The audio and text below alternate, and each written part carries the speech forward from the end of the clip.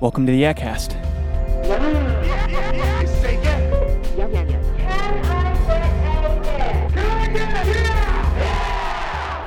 My name is Aaron James Nicholas. I had the privilege to teach in the main auditorium at Crossroads Community Church for the last couple of weekends.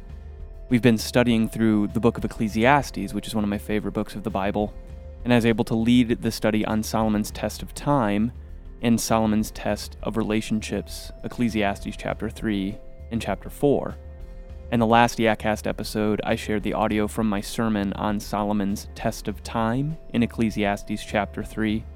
And for this episode, I'm sharing the audio from my sermon on Solomon's test of relationships, which is Ecclesiastes chapter 4. Thank you so much for listening. Hope you enjoy. Today, through Ecclesiastes chapter 4, we're going to look at Solomon's test of relationships. And I'm going to warn you, today is going to be one of those days where I jump around the Bible a lot. So read along with me, Ecclesiastes 4, 1 through 4. I saw all the oppressions that are done under the sun, and behold, the tears of the oppressed. And they had no one to comfort them. On the side of their oppressors there was power, and there was no one to comfort them. And I thought the dead who are already dead more fortunate than the living who are still alive. But better than both is he who has not yet been and has not seen the evil deeds that are done under the sun. Then I saw that all toil and all skill and work come from a man's envy of his neighbor. This also is vanity and striving after the wind. Solomon, as we saw last week, is always one to give us life's tension. And in this passage, he's no different. He gives us two contrasting examples of relationships. He begins the passage with the relationship of oppression and then contrasts it with the relationship of community. And this is in verse 9 through 12. Two are better than one because they have a good reward for their toil. For if they fall, one will lift up his fellow. But woe to him who is alone when he falls and has not another to lift him up. Again, if two lie together, they keep warm. But how can one keep warm alone? And though a man might prevail against one who is alone, two will withstand him. A threefold cord is not quickly broken. Solomon will restate this contrast of relationships later in the chapter in verses 13 and 16, where he shares this little story. Better was a poor and wise youth than an old and foolish king who no longer knew how to take advice. For that youth went from prison to the throne, though in his own kingdom he had been poor. I saw all the living who move about under the sun, along with that youth who was to stand in the king's place. And there was no end of all the people, all of whom he led. This is a pretty classic storyline. I think humans love this kind of a story. The poor child from among the people who rises through wisdom and effort to become the good, kind, and benevolent king. The one who leads with wisdom and discernment. One who is able to understand the struggle of his people. A person of the people, for the people. A king and leader who is in community with others, as opposed to the old foolish king who blatantly rejects advice, bulldozes opposition, which in this case is anyone with wisdom and insight. The person who trusts their own arrogance and ego, is deceitful, trusts their age, experience, and own vision without heeding the thoughts and words of others. Someone and a leader who is in relationship to other people through oppression. And from this contrast that Solomon gives us in chapter 4, I think we begin to see Solomon's test of relationships. And this is our first point. Relationships can come from oppression or community. This idea of oppression is as old as Cain and Abel. Hopefully you're a little bit familiar with the story of these two brothers. Abel was accepted by God because of the condition of his heart, and his offering was pleasing to the Lord. But Cain, his brother, was rejected by God, and his offering was rejected because of the condition of his heart. So Cain becomes envious of his brother Abel and kills him. He succumbs to the envy that Solomon talks about in Ecclesiastes 4, verse 4. And many of us are probably familiar with the fateful response of Cain when God questions him, "Hey, where's your brother?" Cain says, "I don't know.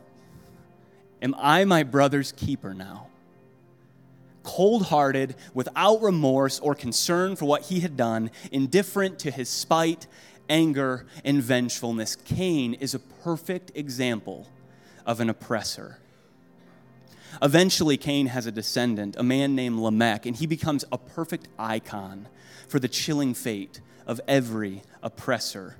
This is in Genesis chapter 4. Lamech said to his wives, "Adah, Zillah, hear my voice, you wives of Lamech. Listen to what I say. For I have killed a man for wounding me, a young man for striking me. If Cain's revenge is sevenfold, then Lamech's is 70 times 7. I just can't stand the guy in this passage, his pride, right? Listen to my voice, hear what I have to say. I think he's just a perfect picture of our own self-centeredness and isolation from each other at times. Even the relationship he has with his 2 wives is a flawless example of the brokenness that enters into a marriage relationship after the fall, burdened by selfishness, excess, dissatisfaction, and objectification. Some scholars will actually call this passage of Scripture Lamech's sword song. And they suggest that Lamech was actually celebrating in this passage the invention of the sword by his son, Tubal-Cain, who we're told was a master of fashioning instruments of bronze and iron, edged instruments especially. Lamech in this passage is clearly celebrating his own strength and his own vengefulness. And I think it mirrors our own willingness to unduly punish the most minor of offenses that people make against us, to use our weapons, ferocity, and power to protect ourselves from one another, and to overcome anybody who opposes us. I think Lamech is really speaking our language, verbalizing the way that we think and feel, verbalizing the condition of our own heart. I have my own strength and my own power, right? Like, I don't need help in my toil or in my life. I don't need anybody else to lift me up or to keep me warm because I don't fail. I will never fall, and I will overpower others if that's what it takes to keep myself warm. I think Lamech verbalizes what it looks like in the heart of a true oppressor. In our country today, I only have to list 3 cities to show the result of relationships founded on oppression: Falcon Heights, Minnesota; Baton Rouge, Louisiana; and Dallas, Texas. And that's without even mentioning the horrible tragedies that have had resulted from a world that is at war with terror. We are all so tragically afraid of each other sometimes. Which brings us to our second point. Relationships of oppression are formed with fear. Relationships of oppression always end in fear. They always produce and cultivate fear inside of us, a fear of each other. And I think I can show you why. Before Cain kills his brother Abel, God challenges him with this verse in Genesis 4:7. If you do well, will you not be accepted? And if you do not do well, sin is crouching at the door. Its desire is for you, but you must rule over it. I think this passage reveals to us why Cain kills his brother Abel, why Cain chooses oppression over community, why he fails Solomon's test of relationships. It's easier to rule over somebody else than it is to rule over ourselves. After the fall, human relationships are completely shattered. Where there once was unity, now there is discord. Where there once was cooperation, now there is competition. Evil has entered the world. And that evil reaches a pinnacle in Genesis chapter 6. And we have this in verse 5 and 6. The Lord saw that the wickedness of man was great in the earth, and that every intention of the thoughts of his heart was only evil continually. And the Lord regretted that he had made man on the earth, and it grieved him to his heart. Before God floods the earth, he surveys the world and sees that every intention and thought of the human heart was only evil. I think Solomon in Ecclesiastes 4 helps our finite human understanding picture just a little bit of what God might have seen in that moment. All the oppressions, the tears of the oppressed, a world where the dead who are already dead are more fortunate than the living who are still alive, a world where it is better to not have been than to have to see the evil deeds that are done under the sun. I mean, how can we not be afraid of each other in a world where it's better to have never been born? Right? How can we not be afraid of each other when we're constantly slandering, hurting, deceiving, and murdering each other? When we're constantly oppressing one another? I think we're trying to overcome our fear by finding a way to get control of others in order to protect ourselves from them sometimes. I think we try and convince ourselves that through oppression, we can control relationships that we have with each other. That through oppression, we can control the chaotic world we find ourselves in. I think for some of us, we think in our head that maybe we'll feel a little less afraid if we are the thing that everybody else is afraid of. So we put ourselves above others sometimes.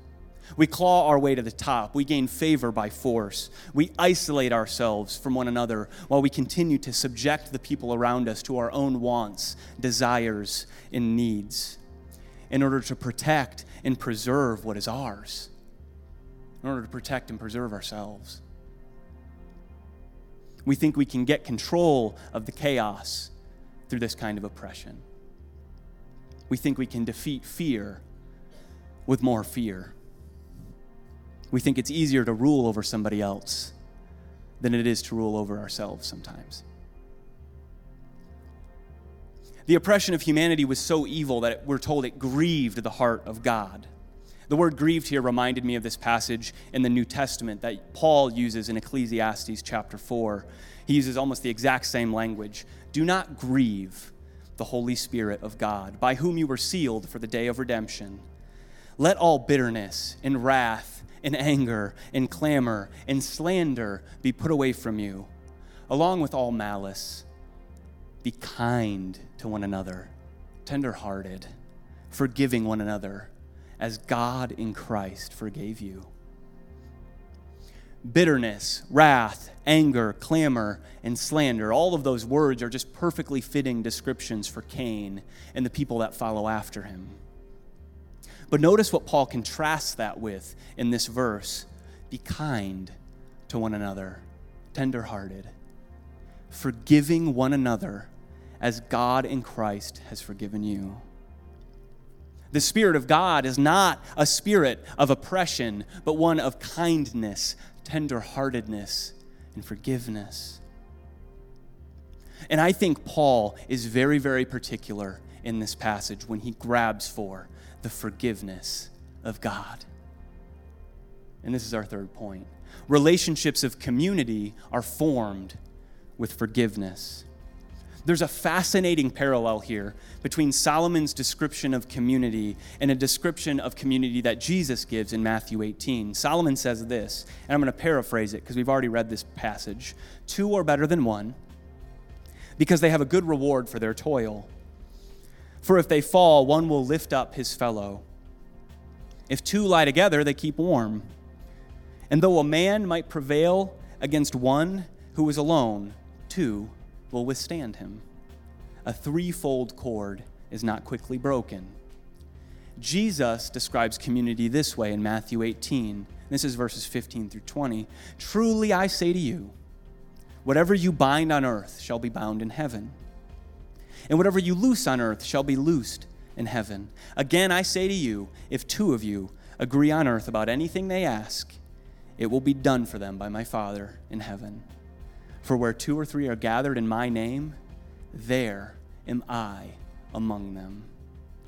Solomon and Jesus both describing people in community, lifting one another up, binding and loosening the burdens we have against each other, a 3-fold cord, God and one another.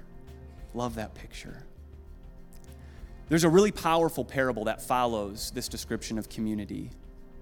Jesus tells a story of a king who forgives the insurmountable debt of a servant that he has, who owes him a lot of money. But then after he's forgiven, that same servant goes out and refuses to forgive the smaller debt of one of his buddies. So all of the other servants get together and they go back to the king and they tell him about the injustice. And the king has that first servant thrown into debtor's prison. So unfortunate for the guy. Feel bad for him. And it's pretty clear that Jesus is trying to get his listeners to understand that God has forgiven them their sins against him. So they should forgive the sins of their brothers and sisters against them as well. And I can't help but compare this parable to Solomon's story of the poor youth who becomes the wise king, right? Because this king's act of forgiveness shows his ability to empathize with the struggle and debt of his servant. It shows that this king is able to understand the plight of his people. But the question that actually prompts Jesus to tell this parable comes from Peter. Peter says this, "Lord, how often will my brother sin against me, and I forgive him? As many as 7 times?" And here it comes. Jesus said to him, "I do not say to you 7 times, but 70 times 7. 70 times 7.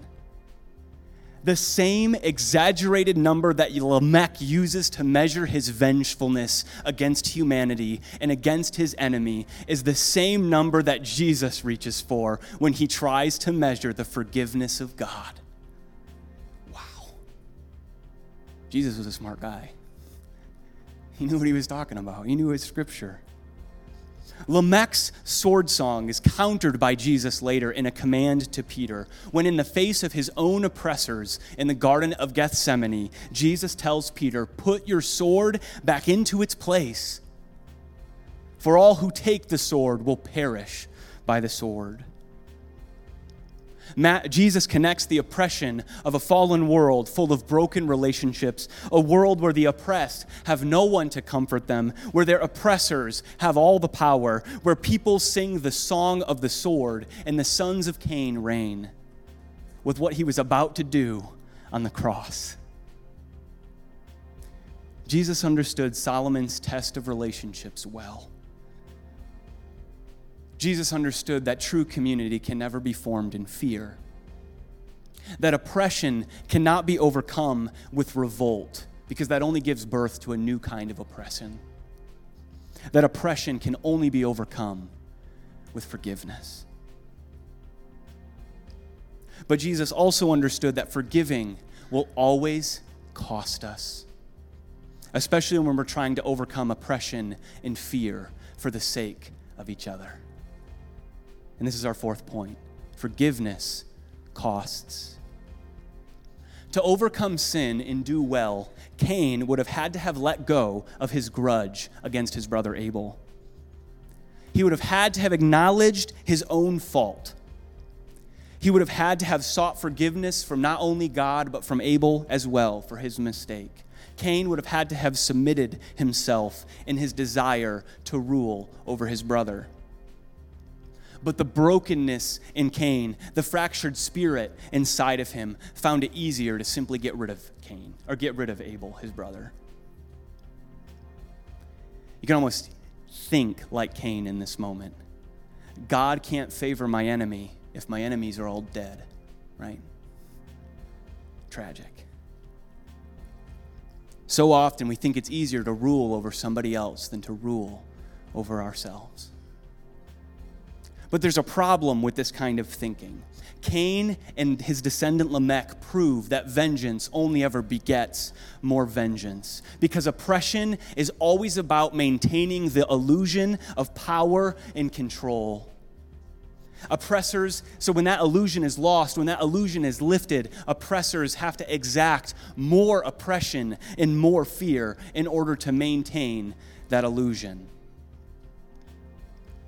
But community can't be controlled, because it requires us to place ourselves below each other, to accept our own flaws and our own brokenness, to recognize our own need for forgiveness and our need for each other. Community exposes us to people, forces us to recognize that nothing is truly in our control and that nothing truly belongs to us. That everything is God's, that it all belongs to Him and is in His control. Jesus knew full well what He was doing when He told Peter to put his sword away. Jesus understood that to overcome oppression and fear, in order to overcome brokenness in our relationships, in order to overcome the sin that is crouching at the door of every human heart, He was going to have to let Himself be killed by His oppressor so that He could forgive him. To show the world that retaliation and rebellion against each other find their root in vengeance, and that will only ever lead to more vengeance. But that when we seek forgiveness and forgive each other, we take the power from oppression. Because you cannot oppress those who willingly take your oppression and then forgive you for it. Because when you do that, you show the oppressors for who they truly are. And they can't help but see it for themselves. But there's a problem. When oppressors lose the illusion of control, they have to exact more oppression and fear in order to maintain the illusion. Jesus puts it this way: if the world hates you, know that it has hated me before it hated you. If you were of the world would love you as its own. But because you are not of the world, but I chose you out of the world, therefore the world hates you. John 15. Jesus was not of this world because He refused to be subject to the world's oppressions. He came. God came as one of the oppressed to bring relief to the tears of the oppressed. He became the poor youth to become our truest and greatest and grandest King. He came to show that we are not called to rule over somebody else, but that we are called to rule over ourselves for the sake of one another. He came to show us that true power comes through submission, because when we submit ourselves to others, they can't control us anymore. There was a Roman soldier who watched the death of Jesus. And when he saw it happen, he says this, he exclaims this, and I can never get over this passage. Mark 15:39, truly, this man was the Son of God. A Roman soldier, a Roman executioner no less, right? He's at the cross. The picturesque oppressor. I mean, if anybody's ever been an oppressor, this is the guy, right, with the hat and the helmet with the hair thing. Seeing the power that the forgiveness of Jesus unleashed on the world, can't help but exclaim, this man was the Son of God. The gospel of Jesus calls all of us to this kind of self-sacrificial, costly forgiveness for the sake of overcoming oppression with community. The Apostle Paul writes this: we have this treasure in jars of clay to show that the surpassing power belongs to God and not to us. We are afflicted in every way, but not crushed, perplexed, but not driven to despair, persecuted, but not forsaken, struck down, but never destroyed, always carrying in the body the death of Jesus, so that the life of Jesus may also be manifested in our bodies. Amen. We do not lose heart. Though our outer self is wasting away, our inner self is renewed day by day. For this light, momentary affliction is preparing us for the eternal weight of glory beyond all comparison. Love that passage, 2 Corinthians 4. But this forgiveness cannot come from ourselves or our own effort. And this is our fifth point. The kind of forgiveness that overcomes oppression for the sake of community must come from the love of God in us. Ecclesiastes 4:16, Solomon writes this: there was no end of all the people, all of whom that poor youth who became king led. Yet those who come later will not rejoice in him. Surely this is also vanity and a striving after the wind. This closing verse is a subtle reminder that even Solomon's poor youth who became the good, kind, and benevolent king of the people was forgotten. All of his effort, all of his wisdom and understanding didn't outlast the fading memory of his people. Solomon also writes this in verse 6, "Better is a handful of quietness than 2 handfuls of toil and striving after wind." Through Solomon's test of relationships, we need something more than ourselves, more than just our own effort, our own work, and our own forgiveness, more than just 2 handfuls of our own toil, if our community will overcome oppression and outlive us. We need the love of God, a love that has been poured out on his world generation after generation after generation. Psalm 78 paints a vivid picture of God's faithfulness in this way. God commanded our fathers to teach their children, and the next generation might know them, the children yet unborn, and arise and tell them to their children, so that they should set their hope in God and not forget the works of God, but keep his commandments, and that they should not be like their fathers, a stubborn and rebellious generation, a generation whose heart was not steadfast, whose spirit was not faithful to God. Psalm 78 actually chronicles the story of the people of Israel and how God continues to forgive and love his people even after their repeated failure and faithlessness.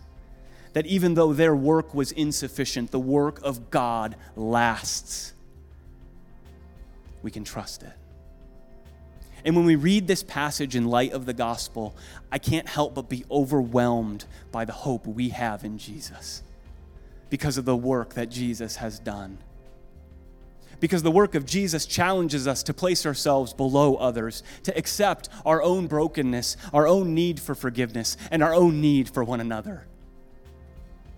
And I think in this passage, we also find our responsibility to teach future generations about that love and forgiveness that we have in Jesus Christ.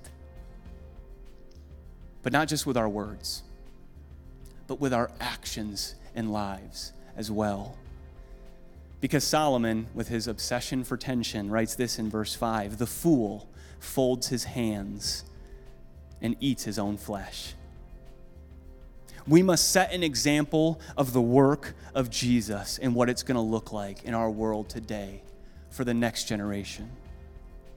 Church, are we going to teach the next generation to be oppressors?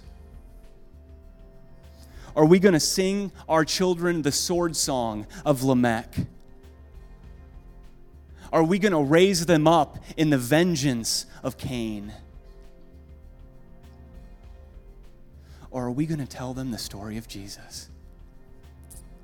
The one who became oppressed to forgive his oppressor. Jesus, who showed his oppressor what true power and what true control looked like. Jesus, who overcame fear with forgiveness. Jesus, who has come to conquer our broken relationships with reconciliation. Jesus, who has given us victory over sin crouching at the door of our heart.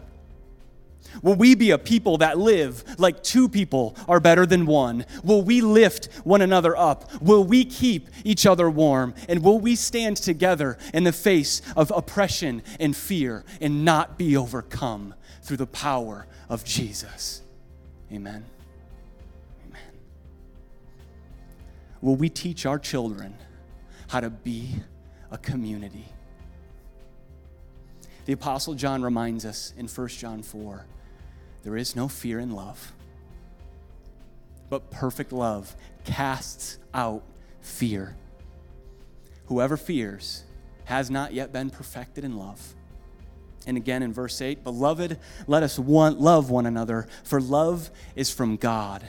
And whoever loves has been born of God and knows God. Anyone who does not love does not know God, because God is love. In this, the love of God was made manifest among us, that God sent his only Son into the world so that we might live through him. God is not a God of oppression. God is a God of love. So if we want to know God, we must be overcome with the love of God, forgiving one another as we have been forgiven in order to form relationships of community with one another. Because, and this is our last point, through love and forgiveness in Jesus Christ, our community becomes the body of Jesus. Solomon showed us the kind of life that relationships of oppression will lead to. This is in Ecclesiastes 4, 7 through 8. I saw vanity under the sun. One person who has no other, either son or brother, yet there is no end to all of his toil, and his eyes are never satisfied with riches, so that he never asks, for whom am I toiling and depriving myself of pleasure? This also is vanity and an unhappy business. If we live lives of oppression, we eventually become so consumed with protecting and providing for our own needs that we fail to ask ourselves what we're protecting and providing them for. Right? We come to the end of our life and look around us to find ourselves alone, surrounded in nothing but our own vanity. It's a great word. But the Apostle Paul shows us what true community looks like, formed with forgiveness that comes from the love of Jesus in us. In Romans 8, he says this, we are debtors, not to the flesh to live according to the flesh. For all who are led by the Spirit of God are sons of God. For you did not receive the spirit of slavery to fall back into fear, but you received the spirit of adoption as sons, by whom we cry, Abba, Father. The Spirit himself bears witness with our spirit that we, church, are the children of God. And if children, then heirs, heirs of God and fellow heirs with Christ, provided that we suffer with him, in order that we may also be glorified with him.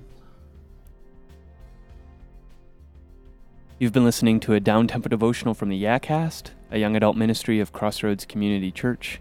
Crossroads meets at 1188 Park Avenue West in Mansfield, Ohio. For service times and info on the church, go to crossroadswired.com.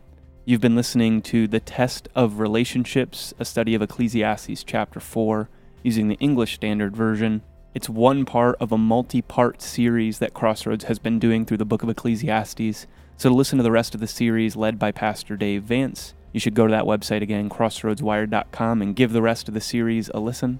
Young Adult Ministry has a new website, yacrossroads.com, so if you're interested in Crossroads Community Church and their young adult ministry, go ahead and visit that site and check it out. There's a calendar, a contact form, and some more info there. I've also started to post manuscripts of all of the Yakcasts, as well as some additional blogs from sermons, etc., at my website, aaronjamesnicholas.com, so go ahead and check that out as well. Thank you so much for listening to another down-tempo devotional from the Yakcast.